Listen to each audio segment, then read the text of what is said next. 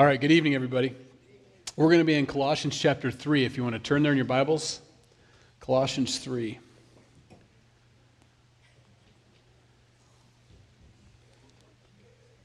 This Sunday, remember, for both services, we've got a special guest speaker coming in from Samaritan's Purse for Operation Christmas Child. She's going to be sharing when she received a gift and how it's impacted her life, and now she works for them, I think, is how that story goes, and she'll be sharing with us at the 9 and the 11 service both.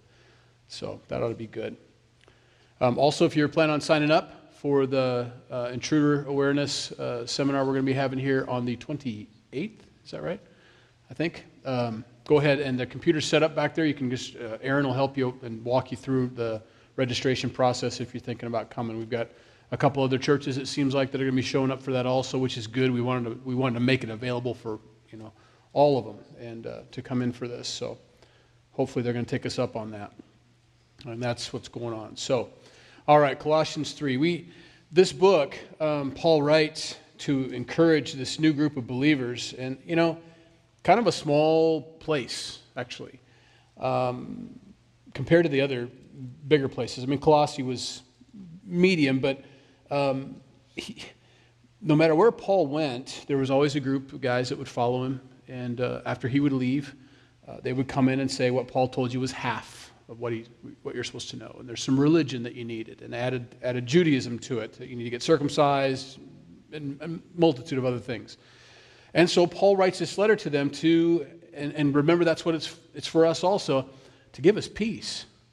For us to know that we're really saved, for us to know that what we first believed is true, and some of the other stuff that we've been maybe picked up or someone's tried to force on us isn't. And so you get the first chapter telling us all about Christ, the truth of Christ.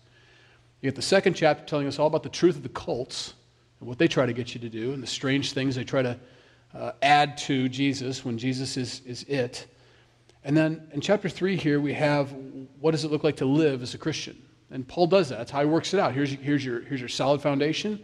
Here's the warning for the wolves that are out there to devour you and to steal your joy, to take away your peace. And here's what it ought to look like, And isn't that what we all want? Super practical.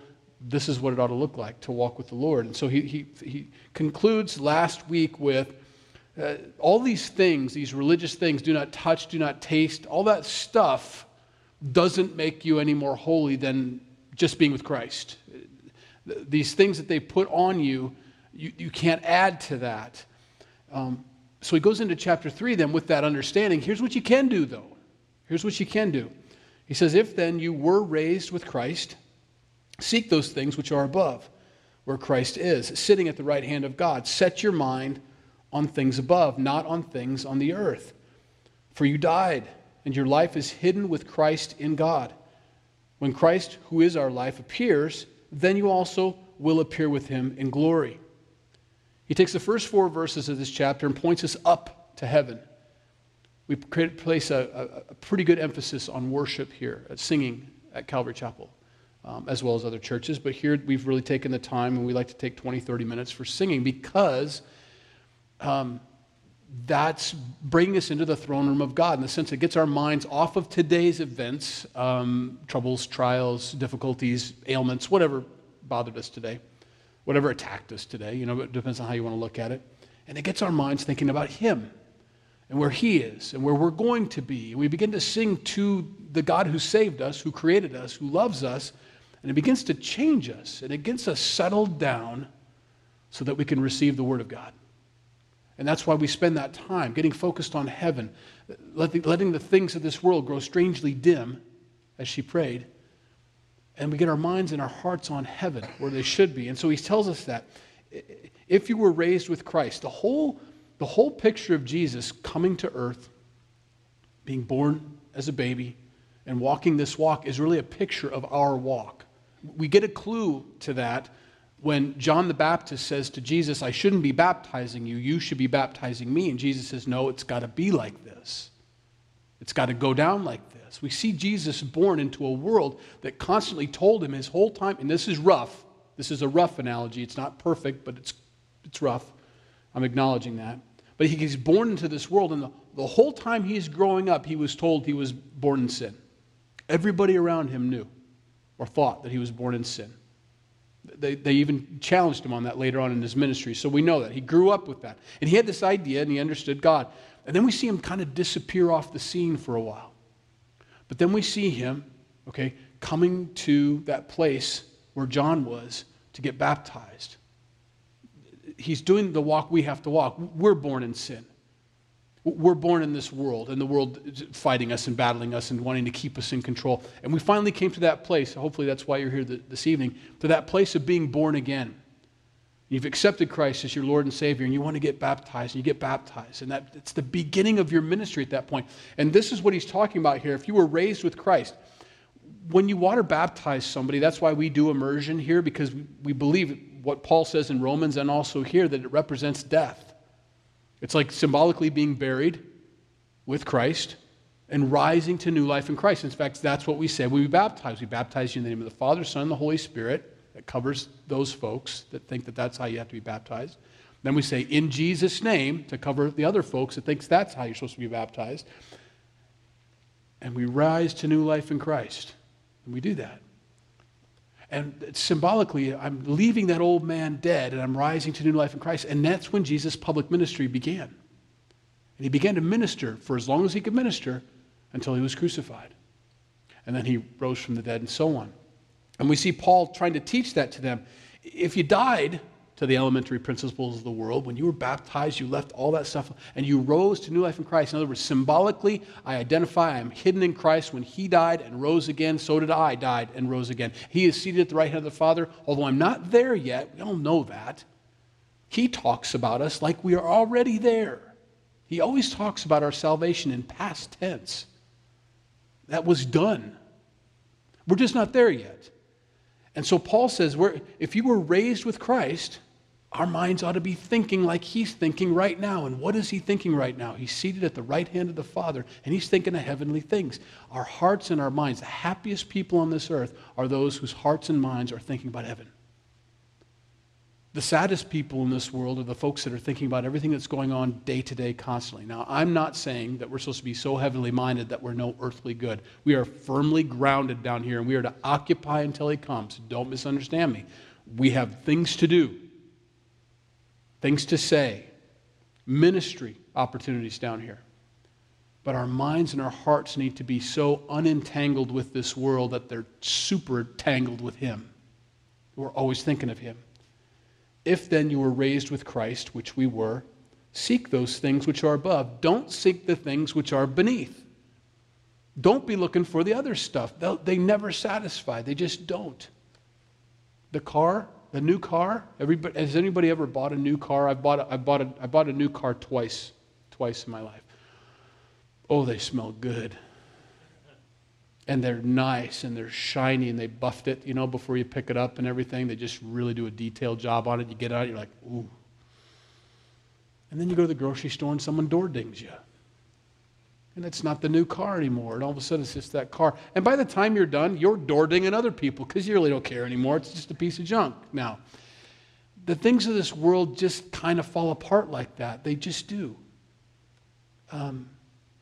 Jobs. Ooh, I got a new job. And it's exciting to get a new job. But after a while, it becomes an old job. And it's just something that you got to do. And making money's making money. And it really doesn't when you figure out later on. It's like, it really didn't matter what I did. I had to work, I had to get up, I had to go someplace, I had to do something for somebody else, and they paid me to do it. It really didn't matter what I did. There's nothing there. There's no life there. We need to set our minds as Christians on those things that are above. What am I seeking? A new car, a yacht, a boat even, a better job, more pay. These are all things that don't last at all. And so since I've died to the elementary principles of this world, which we discussed in Colossians 2, and I've risen to new life in Christ, I need to think about the things he's thinking about. That's where your joy is. Think of the things above. Set your mind on the things above. And you'll hear that throughout this chapter. It is a decision you have to make. I have to decide to set my thing. He's telling them, you need to set your mind on things. He's not going to do it for you. You have to set your minds on the things above. We have to do that. And so he tells them, you want a happy life? You want joy? Keep your mind and your heart in heaven, your home. Does anybody remember their last week in high school? it was the best week of your life. Because I woke up every morning just about my whole high school career because I'd never studied and I never got ready for the tests and I was never prepared. My homework was never done. Okay? That's who I was. Don't ever do that, young man. But I did.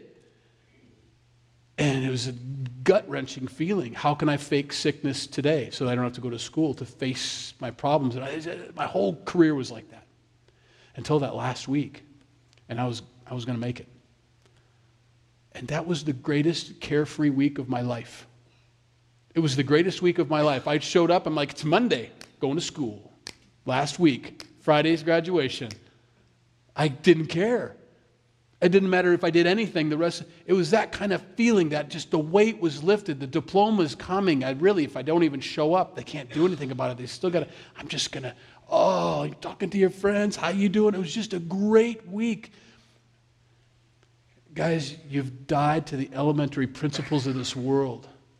And we've risen to new life in Christ. And I don't know how much longer any of us have down here, but we're going to heaven. And bad job, got fired. Oh well, going to heaven. I mean, honestly, what can they do? And that's what he says. In not such a funny way, but what can man do to me?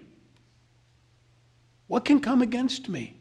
What can separate me from the love of God? What can separate me from my eternity with God? What can do it? I don't know how much longer we have to live, but I'm thinking about the diploma and the pearly gates and all of that. And it brings you joy, and it brings you peace, and it lifts that weight off. Now, we still have things to do. Again, occupy. We're soldiers. We're called to that. But we don't take things as seriously as we do when you get your mind and your heart in the right place. Those small things don't matter anymore. The door ding on your car, that was going to happen. I mean, kind of everybody knows that's going to happen.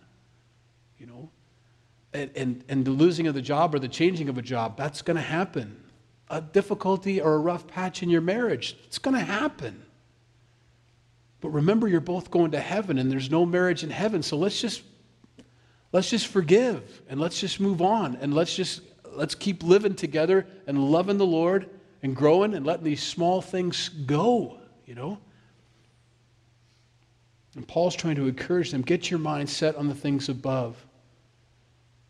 Here's some of the things he wants you to get rid of in verse 5, us to get rid of.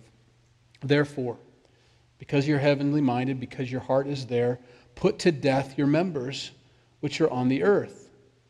Fornication, uncleanness, passion, evil desire, and covetousness, which is idolatry. Get rid of those things. Don't just deal with them. Don't just learn how to operate in this life with those things. Kill them.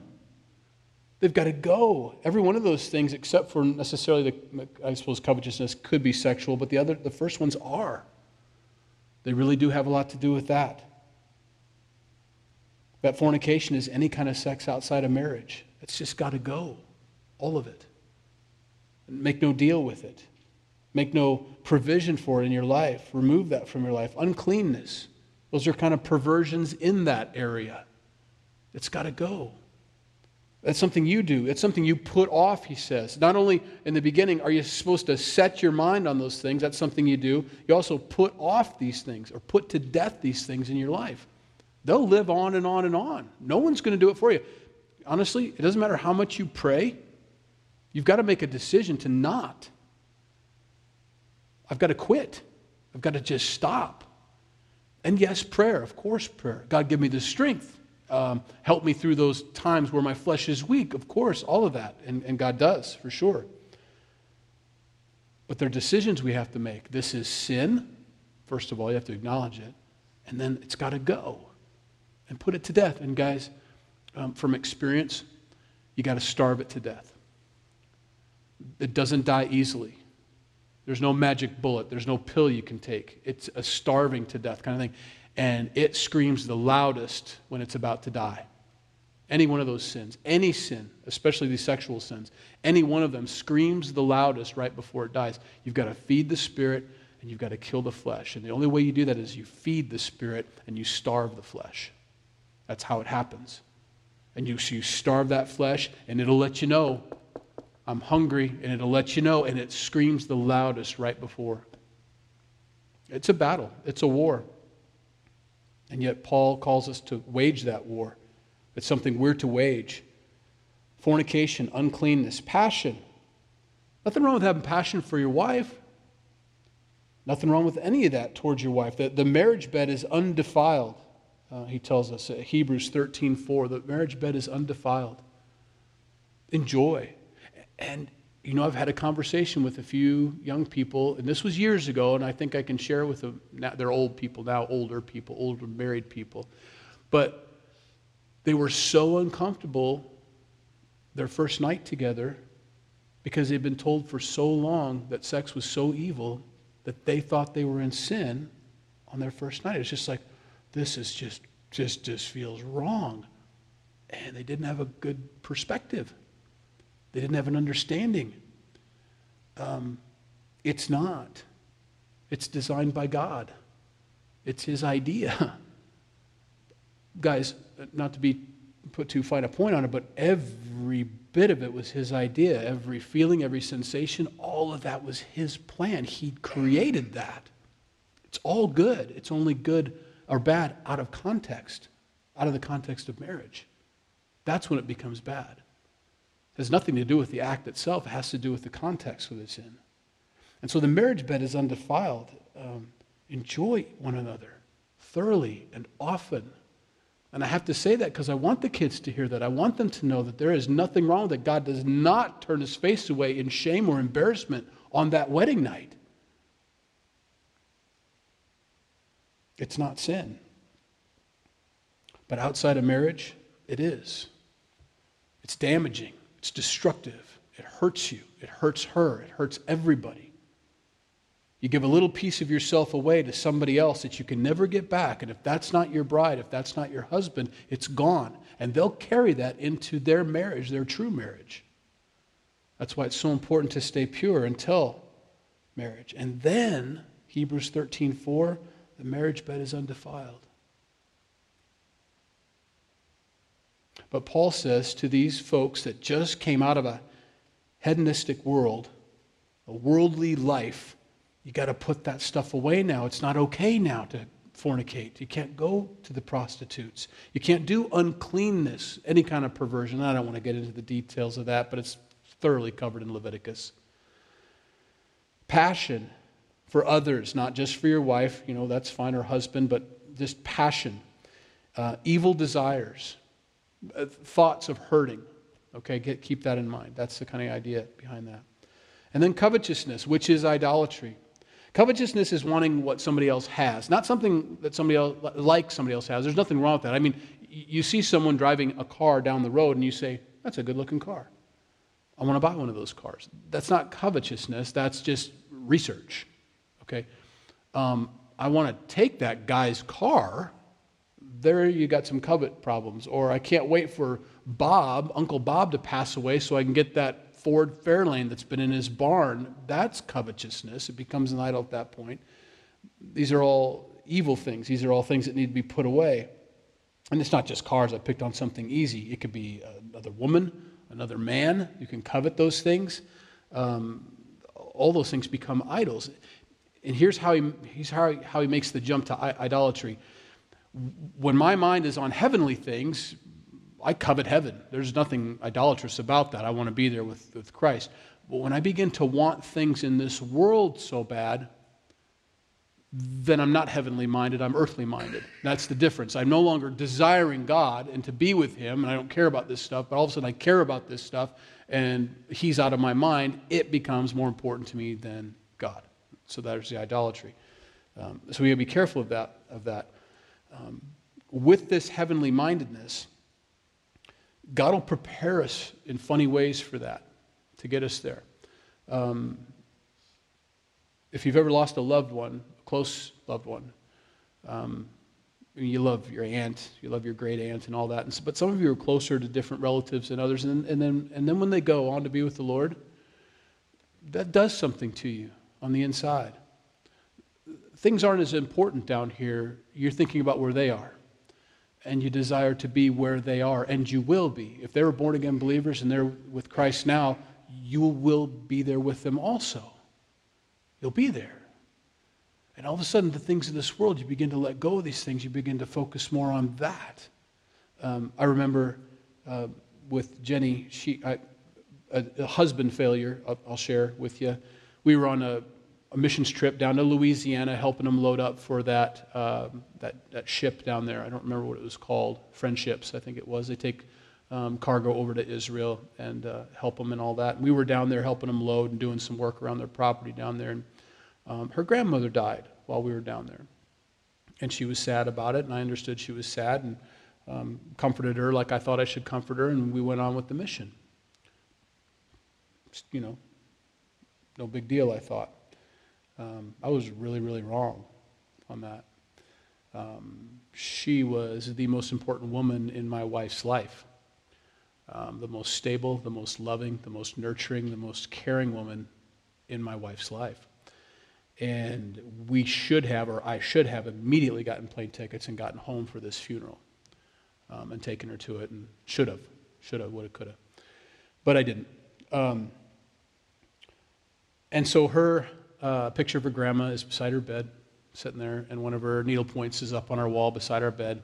And it dawns on me now, and as a husband who's thick-headed and a male, there's nothing I can do about it. I was born that way. I realize how important that is. But all that being said, Jenny's really looking forward to seeing her grandma again. Jenny has a real light touch on this world. Jenny's thinking about not just grandma. She wants to see Jesus. Obviously, she loves Jesus way more than grandma. Don't get me wrong. But it's changed her heart towards this world. They're not here anymore. The people that I love the most are falling away, and they're going to be with Christ now.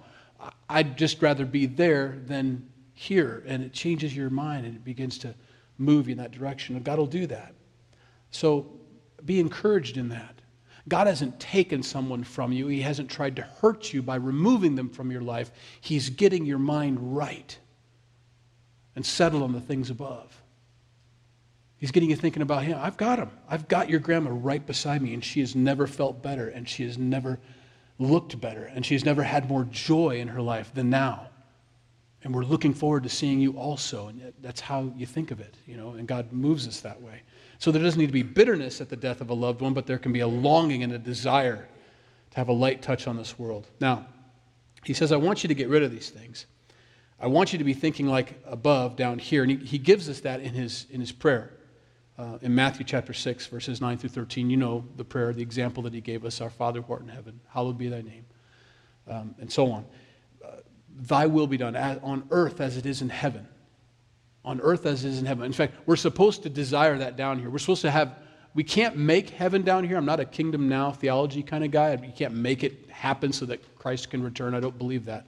That's not what we're called to. But He does want us to make it like heaven down here. We desire it to be like heaven down here. And so that's my job as a Christian, as a little Christ, an imitator of the Lord, to make it as joyful and as loving and as merciful and as peaceful as I can for everybody else around me, because that's what it's like in heaven. We're called to that. And when my mind is set on things above, I can't do these other things, the fornication, the uncleanness, the passion, the evil desires, the covetousness, because that doesn't bring heaven down. It says this in verse 6, because of these things, the wrath of God is coming upon the sons of disobedience, in which you yourselves once walked when you lived in them. Interesting way he puts that. Do you know why Paul is writing this to the Colossians? Because they were, as Christians, doing these things. Just let that settle in a little bit. Same thing when he writes to the Corinthians in chapter 6, verse 11, such were some of you, so why are you still doing those things? Those were Christians still doing those worldly, fleshly things. The difference being, as a Christian, we don't walk in those things. We don't live in those things. Those are anomalies that may happen in our lives, and I want you to know that. Sin happens to us sometimes. Sometimes we sin. Sometimes we fall into old habits or do something that we thought was dead, but that thing keeps rising up off the altar and coming into my life again. These things happen. But they should be strange. They should be foreign to you, and they should be dealt with that way. This is weird. This is not me. This is not who I am. Where did this come from? It should shock us, and deal with it and remove it and kill it again if you have to. It needs to be gone. But don't ever make a deal with it. And he writes this so that we don't ever forget that's why Christ, or the wrath of God, is coming upon this earth, is because of these things. We're never to be okay with these things. Never to make a deal with fornication or uncleanness or passion or evil desires or covetousness or idolatry or all the things mentioned in 1 Corinthians 6. We're not to make deals with those things. They're not okay. That's why the wrath is coming. But they do happen. We do commit these sins. But we're to deal with them and to remove them from our lives and ask for forgiveness and just get right with God immediately. When he tells us to do this here in chapter 3, commands us, encourages us, however you want to read it, these are things that can be done any time, and it's not hypocritical. The world has grabbed that word for us. Christians are a bunch of hypocrites because we fornicate, unclean, passion, evil, everything in 1 Corinthians 6. And then we come back on Sunday and we ask for forgiveness and we try harder. And we want to walk closer to God, not for salvation, but from it. And so they say you're a bunch of hypocrites. It's not hypocritical.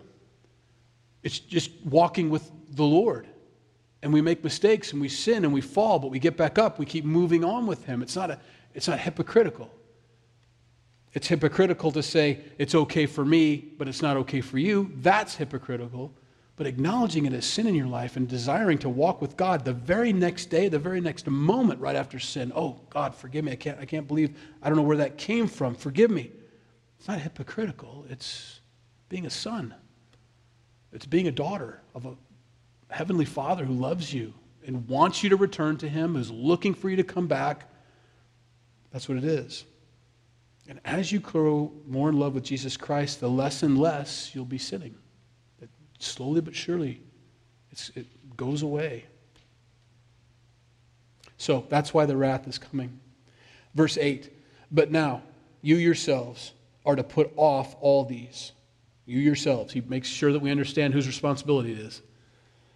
But now, you Colossians, or you Maryvillites, or you Canadians, since you're visiting over here. But now you yourselves are to put off all these. Anger, put it off. Wrath, malice, blasphemy, filthy language out of your mouth.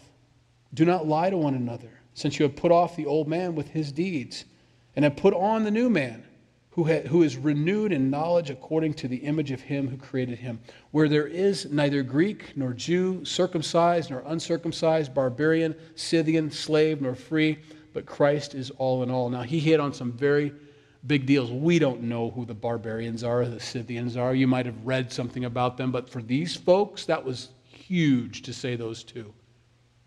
What do you mean we're all in Christ? A Scythian can be saved? A barbarian can be saved? We're to treat them equally? Are you kidding me? This would have been shocking to them.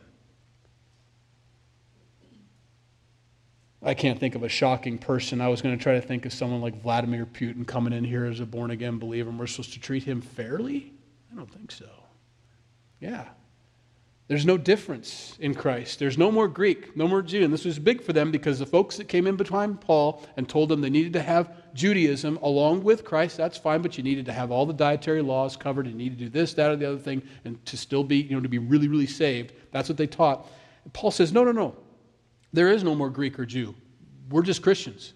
There is no more circumcised or uncircumcised. That doesn't make any difference at all. We're just Christians. There is no more barbarian or Scythian, slave or free. No difference at all. We're just Christians now. We're the same. But Christ is all in all. Our identity is hidden in him. We've taken on him and we've died to ourselves, and he now rises, and that's how we live. And so he tells them that. Don't lie to another. Put those things out of our lives. Get rid of that. When you feel that anger rise up, maybe you have a problem in this area. You can feel it. You're going to go off. You are responsible to stop that. Control it. But this isn't me. This isn't who I am. That's who I was. That's the old man. That's the one I put to death. He's trying to come back to life again. No. You can't just say that's who I am. I've got red hair. I'm Irish. It's not. You're in Christ. No wrath. I don't get to take vengeance. I don't get to bring the hammer down. No malice.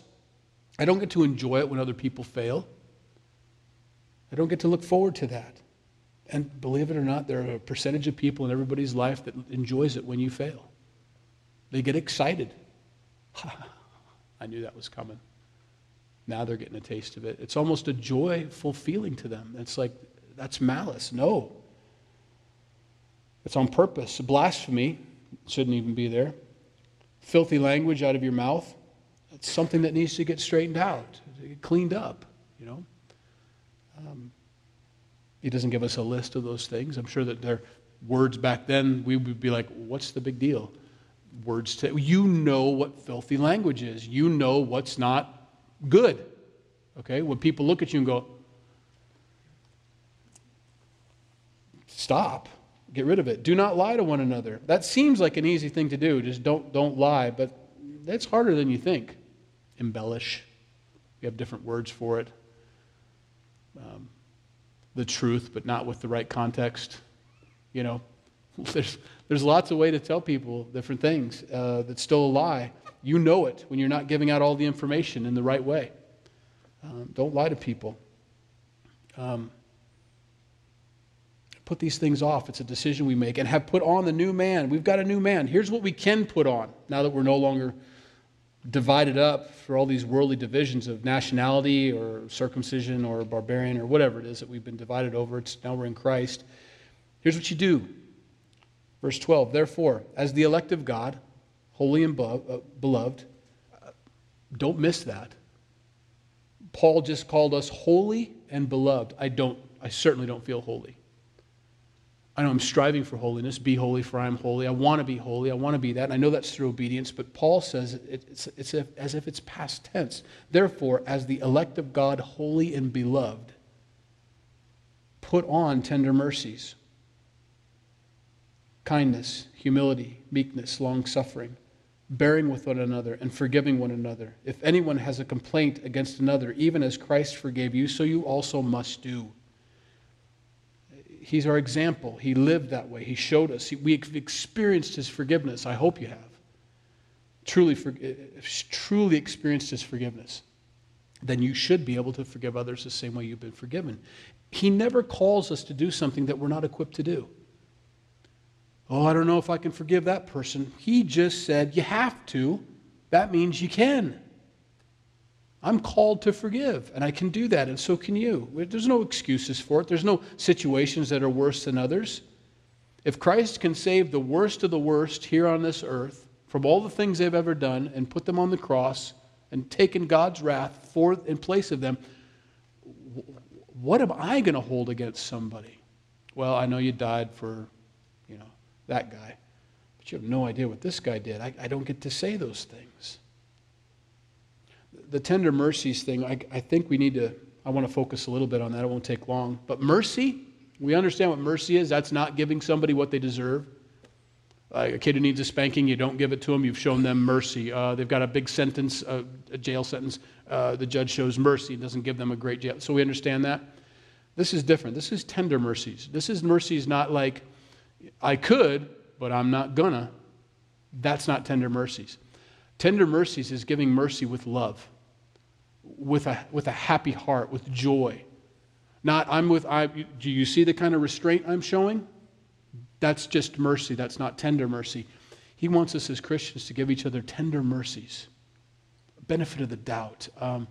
That's probably the wrong way to put it.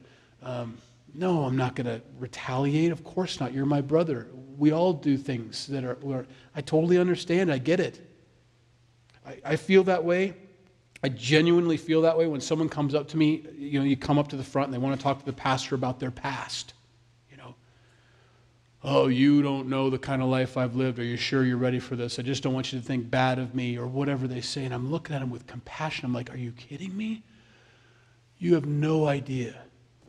You wouldn't shock me at all. Tell me everything you've ever done. It makes no difference to me. It doesn't have to do with me anyway. It has to do with God. And He certainly saw you do it all, and He was there with you when you did it all. So nothing's going to shock Him either. I'm not going to think ill of you. That's a genuine thing I feel. And that's something that God's done in my heart. There have been other times when someone, before I was saved, when people would tell me stuff, I'd be like, really? I never looked at them the same ever. But not anymore. That's something God's given me. It doesn't matter what sin you've ever committed. I don't care how many people you've killed. I don't care what you've done. It makes no difference to me. I will never look at you differently except through the eyes of Christ. It's Christ. He's done everything for us. So those are tender mercies we're to give to our wives. We're to give to our husbands. We're to give to our kids. Tender mercies. We're called to that. Sometimes it's easy to give it to a stranger who's homeless on the street, or the person who missed the bus, or the person stranded, or whatever, tender mercies, or grace, or whatever. But it's the people in your home. It's your loved ones. It's the relatives. It's your family event that you get to go to. Tender mercies available to them. Kindness, just being flat out kind. It's amazing to me how quickly kindness leaves my thoughts or my ability. Just being kind to my kids or kind to my wife, and not a sarcastic remark. We can do that sometimes. I can do that sometimes at the Dirks household. Little jabs here and there. They're funny to me. Course this, course that. Little It's amazing what happens when I put on kindness that day instead. And just let that kind of stuff go and not be the funny guy in the room that makes people feel, in a good way, because I love you, small. Just being kind. Humility, that's a great quality. Meekness, that's power and control. Long-suffering, bearing with one another, forgiving one another, and we've gone through that. Put those things on. But above all these things, put on love, which is the bond of perfection. That's the first thing we want to do, is love. Love God, love people. And let the peace of God rule in your hearts, to which also you were called in one body, and be thankful. The word let there should be circled in your Bible. We can either let it or we don't have to let it. But let the peace of God rule in your hearts. He wants to. Peace wants to rule in your hearts, but we have to let it. Sometimes we won't let peace come into our lives. Some people love turmoil. They love strife. They love complications and problems and difficulties, and they love to tell everybody about the problems and difficulties they're having in their life because that's their identity. That's who they are. They're known as the person who's always in trouble or has problems or is hurting somehow. And there's genuine times like that, but it shouldn't be your definition of your life. If you're a Christian, if you're a follower of Christ, He wants to give you peace. And Paul says, let peace rule in your hearts. That's one of the things when people ask me, I don't know whether I'm supposed to take this job or that job. Do you have a peace about it? You got to be careful about that. Do you have a peace about it, and does it line up with God's Word? God's Word is the final authority, because our hearts are desperately wicked above all things. But if it lines up with God's Word and you have a peace about it, good. If you don't have a peace about something, it's a red flag. I'm not saying you're not supposed to, but it's a red flag. You think about Jonah. Jonah didn't have a peace about going to Nineveh. And so he decided to go to Tarshish instead. And he had such great peace that during the storm he was asleep in the bottom of the ship. That's how much peace he had going in the opposite direction of God's will. So that's where I get my doctrine from, is God said go to Nineveh, and it doesn't matter whether you have a peace about it or not, that's where you go. You got it? So you got to be careful about that. I want to have peace about it for sure, but it needs to line up with God's Word and what He's spoken to me. And so we always want a couple witnesses there. You want peace in your heart, Holy Spirit giving you peace, but you also want to have God's Word. And you never want to go against it. I just have such a peace about getting this divorce. No, you don't. No, you don't. It's contrary. Be careful of those things. There's always going to be a ship going to Tarshish in your life. There's always a ship just waiting for you. Isn't that ironic? I want to go to Tarshish. Hey, good. That's interesting. We're just heading there. There's always a ship to Tarshish to lead you away from what God's will is for your life. God may call you in this direction. I was thinking Lance was telling me about his new job that he got. And he won't mind. He's not here. He can't defend himself. But he's telling me about his new job that he's got. He wanted me to pray for him. Oh, you bet. I'll pray for him. I'm excited about that. And he had such a peace about it. He says on his way out the door, they offered him more money, this, that, the other thing. They didn't want him to go. I was thinking, wow, what a great application. There's always a ship to Tarshish to keep you from doing, to woo you away from what God wants you to do, you know. And, of course, he took the job anyway, the old job, and didn't stay at the job he just felt convicted he shouldn't be there anymore. There's always a ship, so be careful about that. And so he says, let peace, I was a little bit of a tangent, sorry, and let the peace of God rule in your hearts. Let that. To which also you were called. You're called to peace. You're not called to not have peace with God. You're called to have peace with God. To which also you were called in one body, and be thankful. Let the word of God dwell in you richly in all wisdom. That's something we have to decide to do. I'm going to read the Bible. I'm going to let it dwell in me richly. You never want to. I'm all for experiencing Christ, for sure.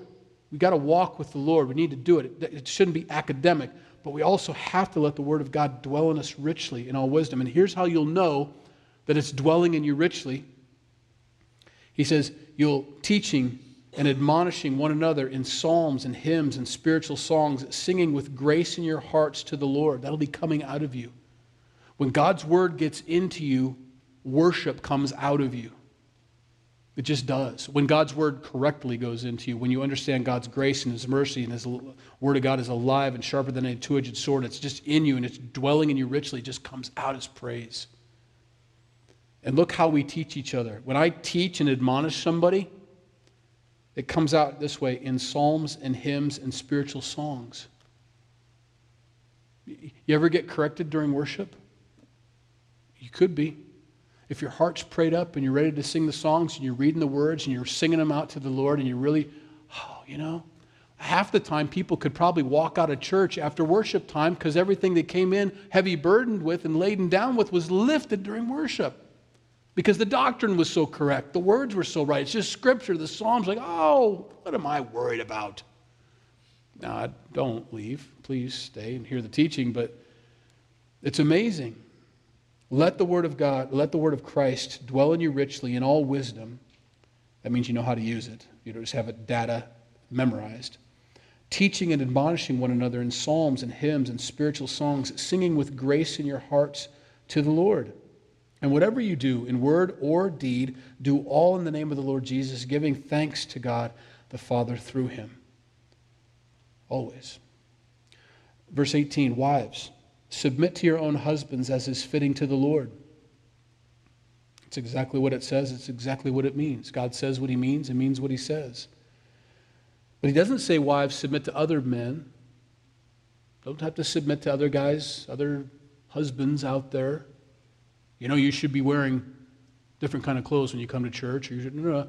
You are submissive to your husband, your own husband, as is fitting to the Lord. It's a beautiful picture. The wife represents the body of Christ, and the husband represents Christ, the bride and the groom. It's a great picture for the world to see as the wife or the church submits to her husband, Christ. Be an example. Husbands, love your wives and do not be bitter toward them. You kind of wonder what Paul's thinking when he writes this stuff. What would you be bitter towards your wife for? I don't know, but maybe you needed to hear that tonight. Love your wives and don't be bitter towards them. Don't love them because you have to. We used to sing a song like that. It's is meant to be a funny song. We love... I pick a name. I'll pick on Brad since he's in the front. We love Brad. Oh, we love Brad. Oh, we love Brad because we have to. Songs like that, is meant to be funny. As an icebreaker, as you got to know new people, and quite an icebreaker for church. But oh well, sick and twisted. But you don't love your wife because you're supposed to. You love your wife, and you get rid of that bitterness that you have towards her, if you have any. I don't know what it would be. Don't let that bitterness be there because Christ, our husband, doesn't have any bitterness towards me or you. And we're called to that. Children, obey your parents in all things, for this is well-pleasing to the Lord. Listen to them. God wants you to be obedient to your parents. God's pleased when you're obedient to your parents. He likes to see that when you're obedient to your parents. It's a pleasing thing to him, even if you think they're wrong. Now, he's not saying children obey your parents to sin. Be careful. As parents, we don't get to do that. We don't get to cause our kids to sin. We don't get to tell them to sin. Someone calls, you have your kids pick up the phone and say, don't tell him I'm here. You don't get to do that. And the kid can say, my dad's here, just a minute, and feel free to go ahead and hand the phone over to your mom and dad.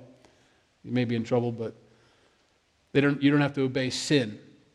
Children, obey your parents in all things, for this is well-pleasing to the Lord. Fathers, it doesn't put mothers in here. Fathers, do not provoke your children lest they become discouraged. Another place it says, don't provoke them to wrath. Guys, we can do that. We can put a lot on our kids. They're little kids. They're little kids. They don't know the world.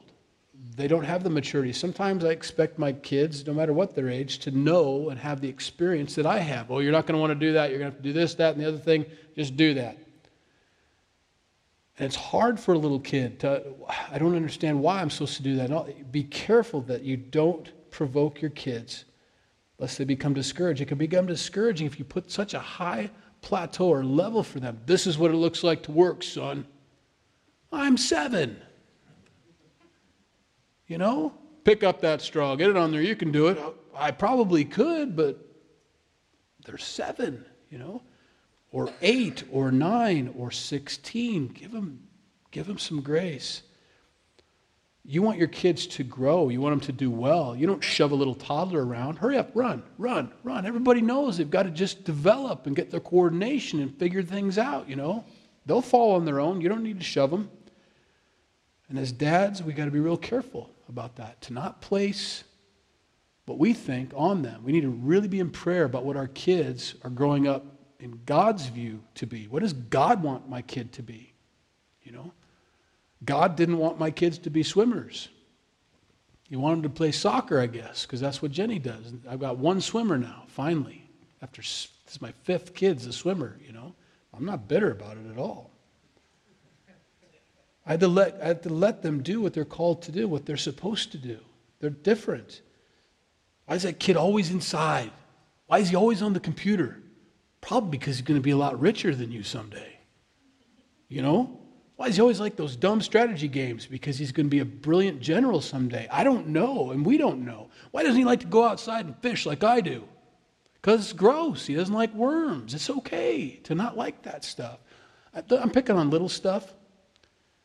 But we have to be really careful as dads that we don't put on our kids. We definitely don't. I think we can all agree. We don't want carbon copies of ourselves running around. You know? I love who my kids are or who they're becoming. Now, I want them to have character. Nothing wrong with that. A good work ethic for sure. And you want them to love the Lord, love their God, not my God. I don't want them to love my God. I want them to love their God. You want to build that into them, of course. You want to train up a child in the way they should go. When they're older, will not depart from it. We want that. But we don't want to provoke our kids, and we can do that lest they become discouraged. It can become discouraging. Whatever that looks like in your life. Bondservants, these are employers or employees. Obey in all things your masters or your employer according to the flesh. Do what they've asked you to do, not with eye service as men pleasers, but in sincerity of heart, fearing God. In other words, I don't work for them, I do, but I work for God. And whether they're looking or not, I need to do my best. I don't get to take a fistful of pencils or pens home from work because nobody saw me do it. I don't get to do that. I don't get to sit around with my feet up or get on Facebook at work, and then when the boss comes around, I quickly switch screens, you know, to another page or whatever. I don't get to do that. God sees all that, not as eye service, not as men pleasers, but with sincerity of heart, fearing God. And whatever you do it heartily. I like that. I mean, go for it. As to the Lord and not to men.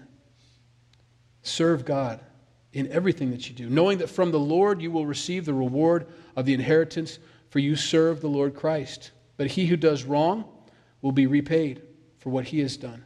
And there is no partiality. God's going to take care of all of that. To our own masters, right? We're going to be accountable to our master. He's going to call us on it. And God will call them. I don't have to worry about making sure God saw that, or the boss saw that, or whoever. It'll come around. And that's where we close tonight. Be encouraged. Paul wrote this down, this chapter 3, because he says this is the best way to live. Put these things off. Take that off like a garment and put these things on. And then walk in these things. And you'll be blessed. It's an amazing walk with the Lord. Let's pray. Lord, we thank you for your word. It's always true. It's always convicting in one way or another. It's also always encouraging in one way or another. You're just a really good father. You never ask us to do stuff we can't do. We never get to that place where we're provoked or we become discouraged. You bring us to that place of encouragement, of growth, of walking closer with you and more obedient to you, but in the same time, you're also encouraging us in our successes, in our obedience to you. And we thank you for that, for being that kind of father to us. Lord, help us to be that kind of father to those around us, whether they're our kids or somebody else's kids. Help us to encourage.